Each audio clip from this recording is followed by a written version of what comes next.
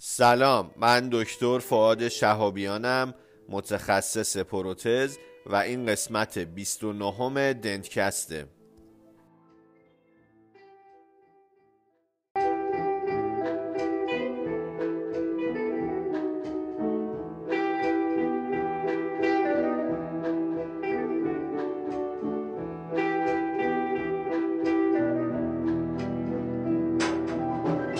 بر تو و آن خاطر آسود سوگند،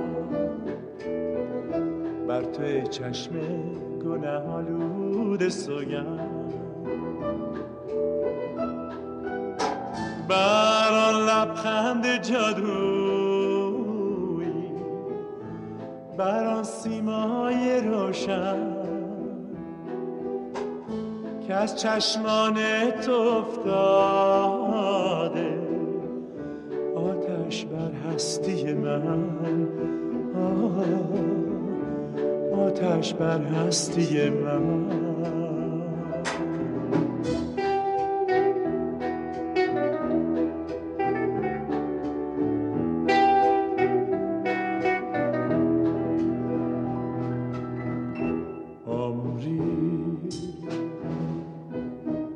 هر شب در ره گذارم،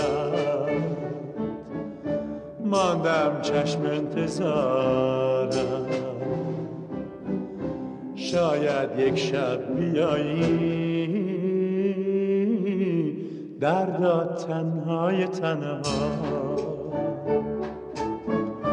بگذشته بی تو شبها در حسرت و جدایی.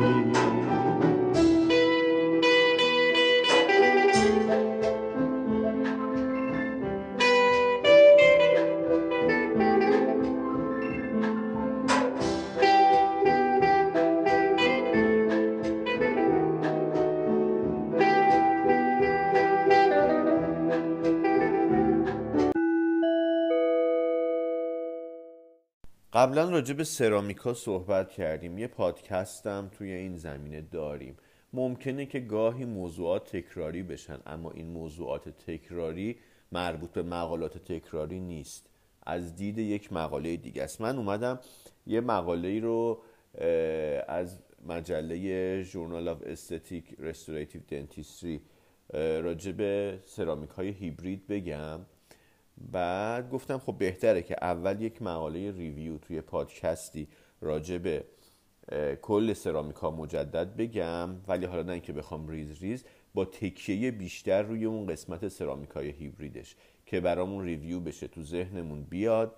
بعد توی مثلا پادکست های بعدی اگر خواستیم راجع به سرامیک های هیبرید صحبت بکنیم، دیگه ذهنمون آماده تره. قبلا میگم راجع به سرامیک ها صحبت کردیم، اما اگر یک پادکستی با یک پادکست قدیمی موضوعش یکی باشه، به این معنی نیستش که مقاله هاشم یکیه. مقاله مختلفه و خب آدم میخونه، ممکنه یه چیز اضافه تری یاد بگیره. پس با من همراه باشید. این مقاله اومده مثل همه مقالات با یک مقدمه شروع کرده، سرامیکا رو تعریف کرده که سرامیکا کامپاندی از عناصر فلزی و غیر فلزی هستند، شامل اکسید، نیتریت، کارباید و سیلیکات ها. اغلب سرامیک های دندون پزشکی بر مبنای سیلیکونن که این سیلیکون به فرم سیلیکا هستش. اما چیزی که بهش اشاره کرده اینه که با افزایش استفاده از سرامیک های پلیکریستالین که دیگه سیلیکون توی ترکیبشون نیست و معرفی سرامیک های هیبرید، نیاز به یه طبقه بندی جدید احساس شده که تمرکز این مقاله روی این مسئله هستش که بیاد اینها رو طبقه بندی بکنه. بر مبنای سیستم طبقه بندی که این مقاله مورد استفاده قرار داده، سرامیک ها و مواد رستوریتیو مشابه 3 دسته هستند. دسته اول گلاس میتریکس ها هستند، دسته دوم سرامیک های پلیکریستالین و دسته سوم رزین میتریکس. یعنی کل سرامیک هایی که ما الان مورد بررسی قرار میدیم توی این ستان. دسته اول این طبقه بندی بر مبنای فازهای موجود و ترکیب شیمیایی سرامیک هاست. یعنی دسته اول که گلس میتریکس هستش سرامیک های این ارگانیکن که اینها فاز گلس دارن، یعنی یک ماتریکس شیشه‌ای دارن. دسته دوم که بهشون میگن سرامیک های پلی کریستالین، سرامیک های این ارگانیکن و غیر فلزی مثل قبلی، ولی اینجا فاز گلس نداریم. و توی گروه سوم هم که رزین میتریکس هستن، دارای ماتریکس پلیمری هستن. یه نکته ای رو که باید بهش توجه بکنیم اینه که ترکیب‌های شیمیایی اینا مختلفه و فازهای مختلفی توی ترکیب‌های شیمیاییشون وجود داره. همین مسئله باعث میشه که اینها نسبت به HF حساسیت‌های مختلفی داشته باشن و وقتی که ما می‌خوایم اینها رو آماده سازی سطحی بکنیم، مثلا برای باند کردن، روش‌هاش متفاوت میشه. پس به این مسئله دقت کنیم. حالا توی صحبتام هم اشاره میکنم در مورد هر کدومشون به چه شکل هستش. حالا میریم سراغ طبقه بندیمون. گفتم که 3 گروه هست. گروه اول سرامیک های گلس میتریکس هستن. خود سرامیک های گلس میتریکس 3 گروه دارن. گروه اول سرامیک های فلزپاتیک، گروه دوم سرامیک های سنتتیک و گروه سوم سرامیک های گلاس اینفیلتریتد. من اینا رو یه توضیح مختصر میدم. اولا خب خیلی چیز طولانیه، داستان طولانیه و این توی دانشگاه مثلا 2 جلسه 1-2 ساعته ما سرامیکا رو توی ثابت 3 درس میدادیم. من بیشتر هدفم اینه که یک ویو کلی پیدا بکنیم از این طبقه بندی و بعد بریم سراغ سرامیکای هیبریدمون. پس اون 3 تا طبقه بندی که اول داشتیم، قسمت گلاس میتریکس که گروه اول بود خودش 3 دسته شد. زیرگروه اول گلاس میتریکس ها که همون سرامیک های فلزپاتیک میشن، فرم سنتی و قدیمی سرامیک های دندون پزشکی هستند. بر مبنای فلزپار هستند و چون ماده محکمی نیستن 20 تا 25% هم آلومینا بهش اضافه میشه. کاولین هم که یک سیلیکات آلومینیومی هیدرات است، حدود 4% بهش اضافه میشه. سعی میکنن مقدارش رو کم نگه دارن چون خودش اوپکه و این کاولین باعث میشه که ذرات شل سرامیک کنار هم قرار بگیرن. مارک های مختلفی هست برای این سرامیک های فلزپاتیک: ویتا مارک 1، ویتا مارک 2، ویتا بلاک تریلوکس، ویتا بلاک ریل لایف. اینا خب متفاوت میشه، بهتر میشه از نظر رنگی. مثلا ویتا بلاک ریل لایف یه سرامیک مولتی کروماتیک چند رنگه که فرم بهتر، رنگ بهتری میتونه به رستوریشن های ما بده. کلن بدونید که اینها سرامیک های فلزپاتیک هستن. حالا ما خیلی وارد بحث فلزپاتیک نمیشیم چون گفتم خیلی بحث مفصلی هستش. از نظر اچشوندگی خب این سرامیک های فلزپاتیک ماتریکس گلس دارند و اچشوندگیشون هم عالیه.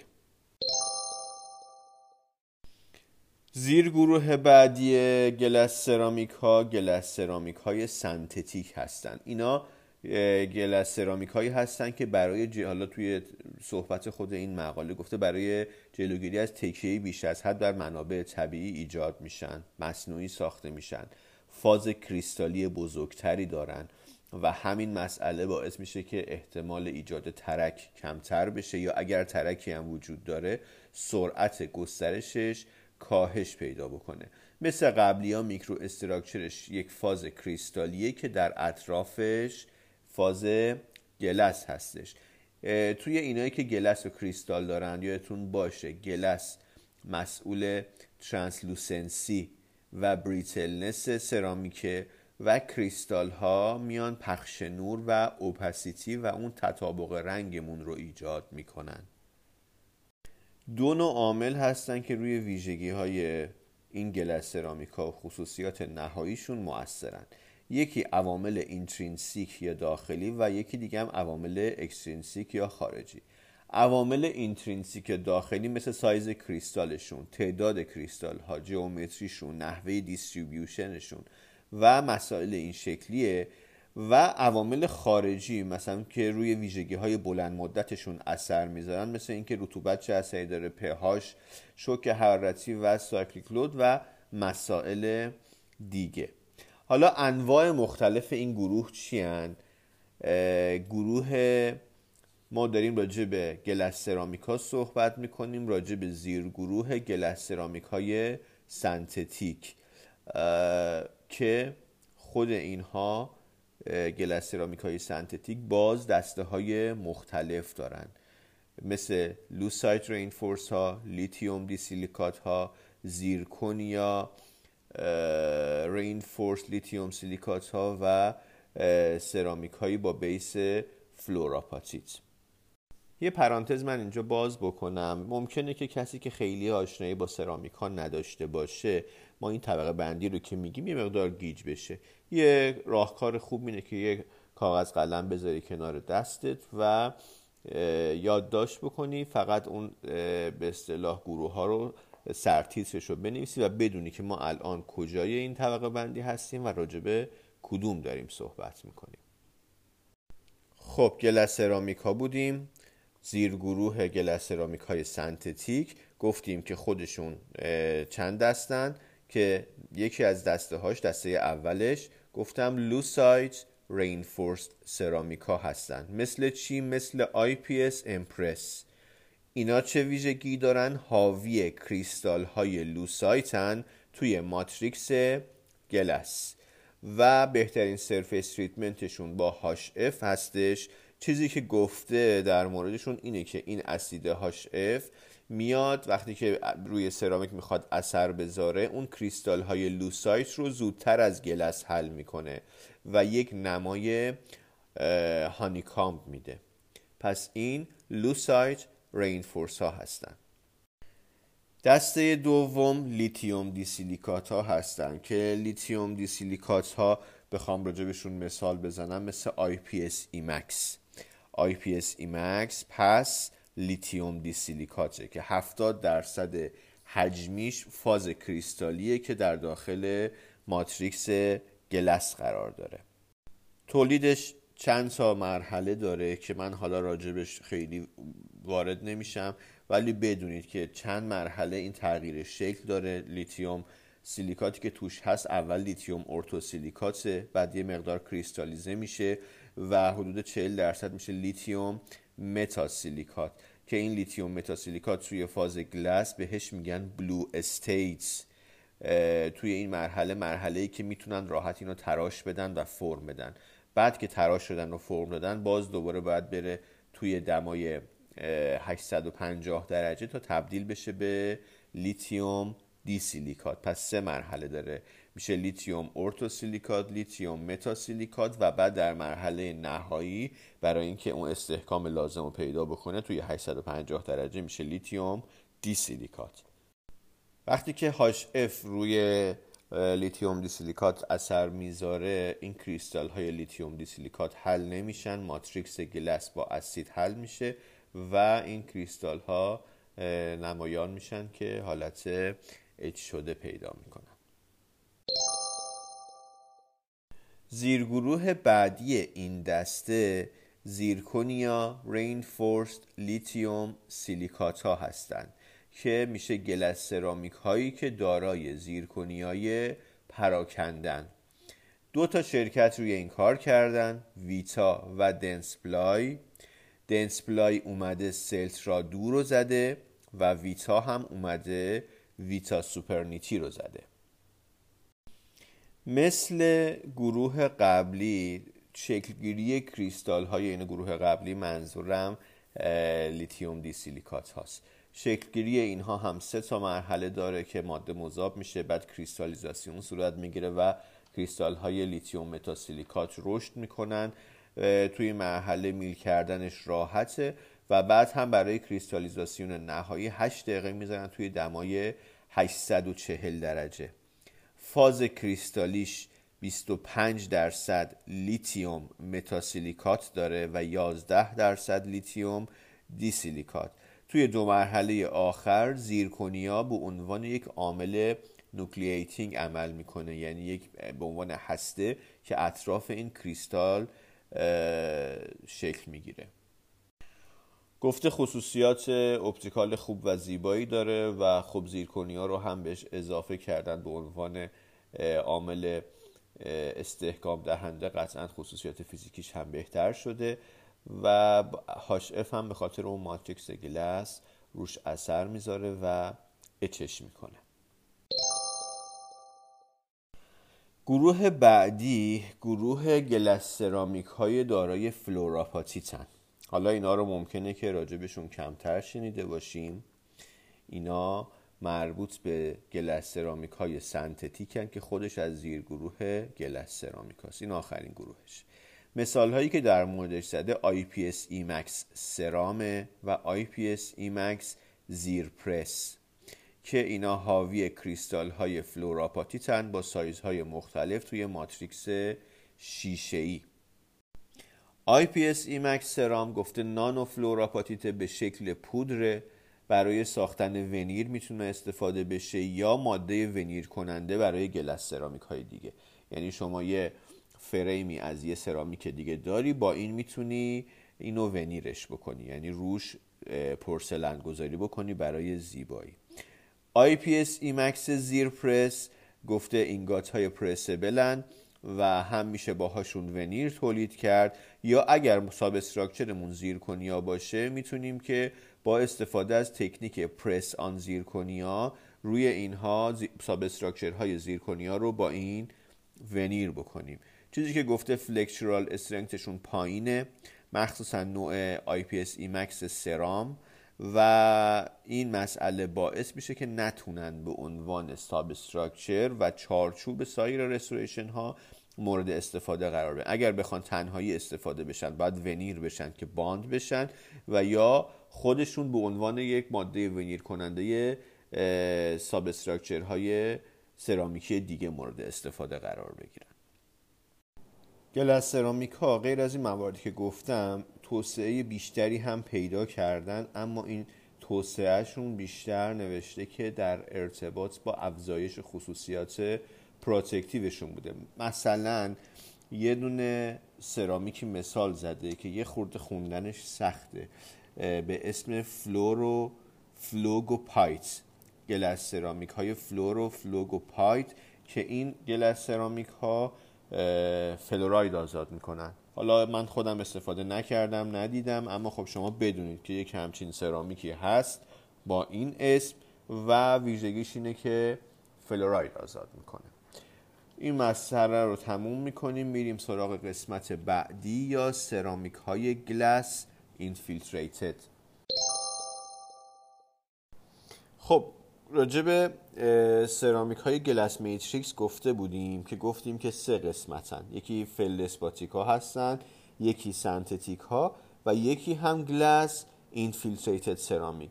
2 قسمت اولش رو گفتم، فلدسپاتیک و سرامیک های سنتتیک. حالا میریم راجع به گلاس اینفیلتریتد ها صحبت میکنیم.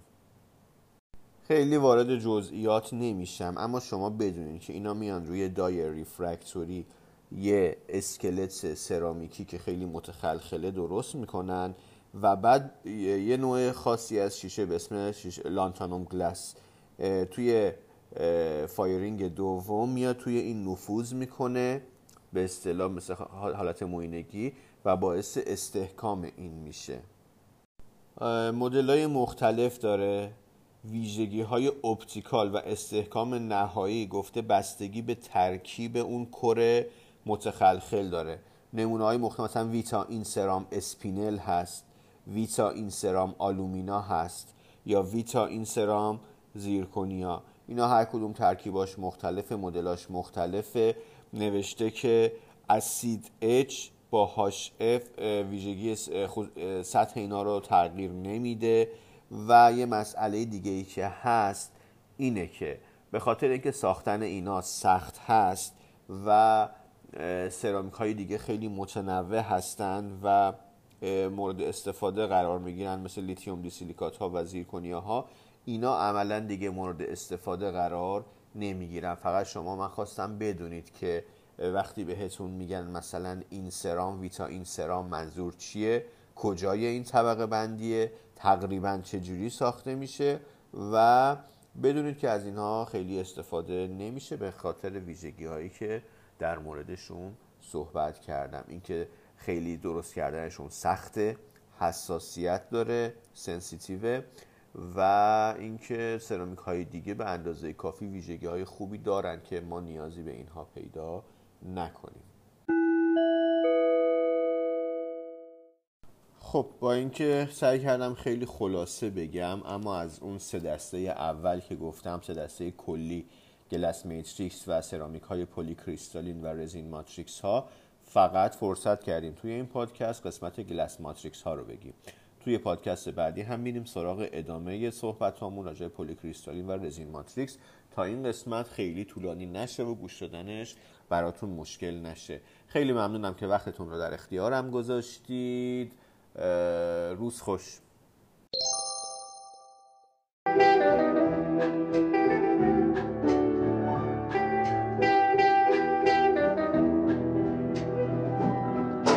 عاشقی گم کرده ره بیاش یا نه، مانده بر جا آتشی از کاروانم، زین پس محزون و خاموشم، عشقت خاکسترم کرد، در دست باد پاییزی نشکفته پرپرم کرد،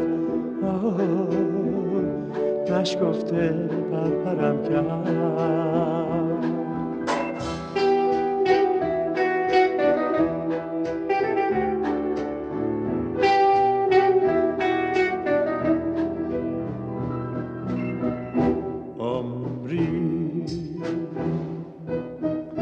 هر شب در ره گذارم،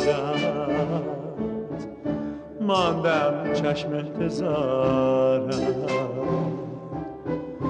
شاید یک شب بیایی دردا تنهای تنها، بگذشته بی تو شبها در حسرت و جدایی، زین پس محزون و خاموشم، عشقت خاکسترم کرد،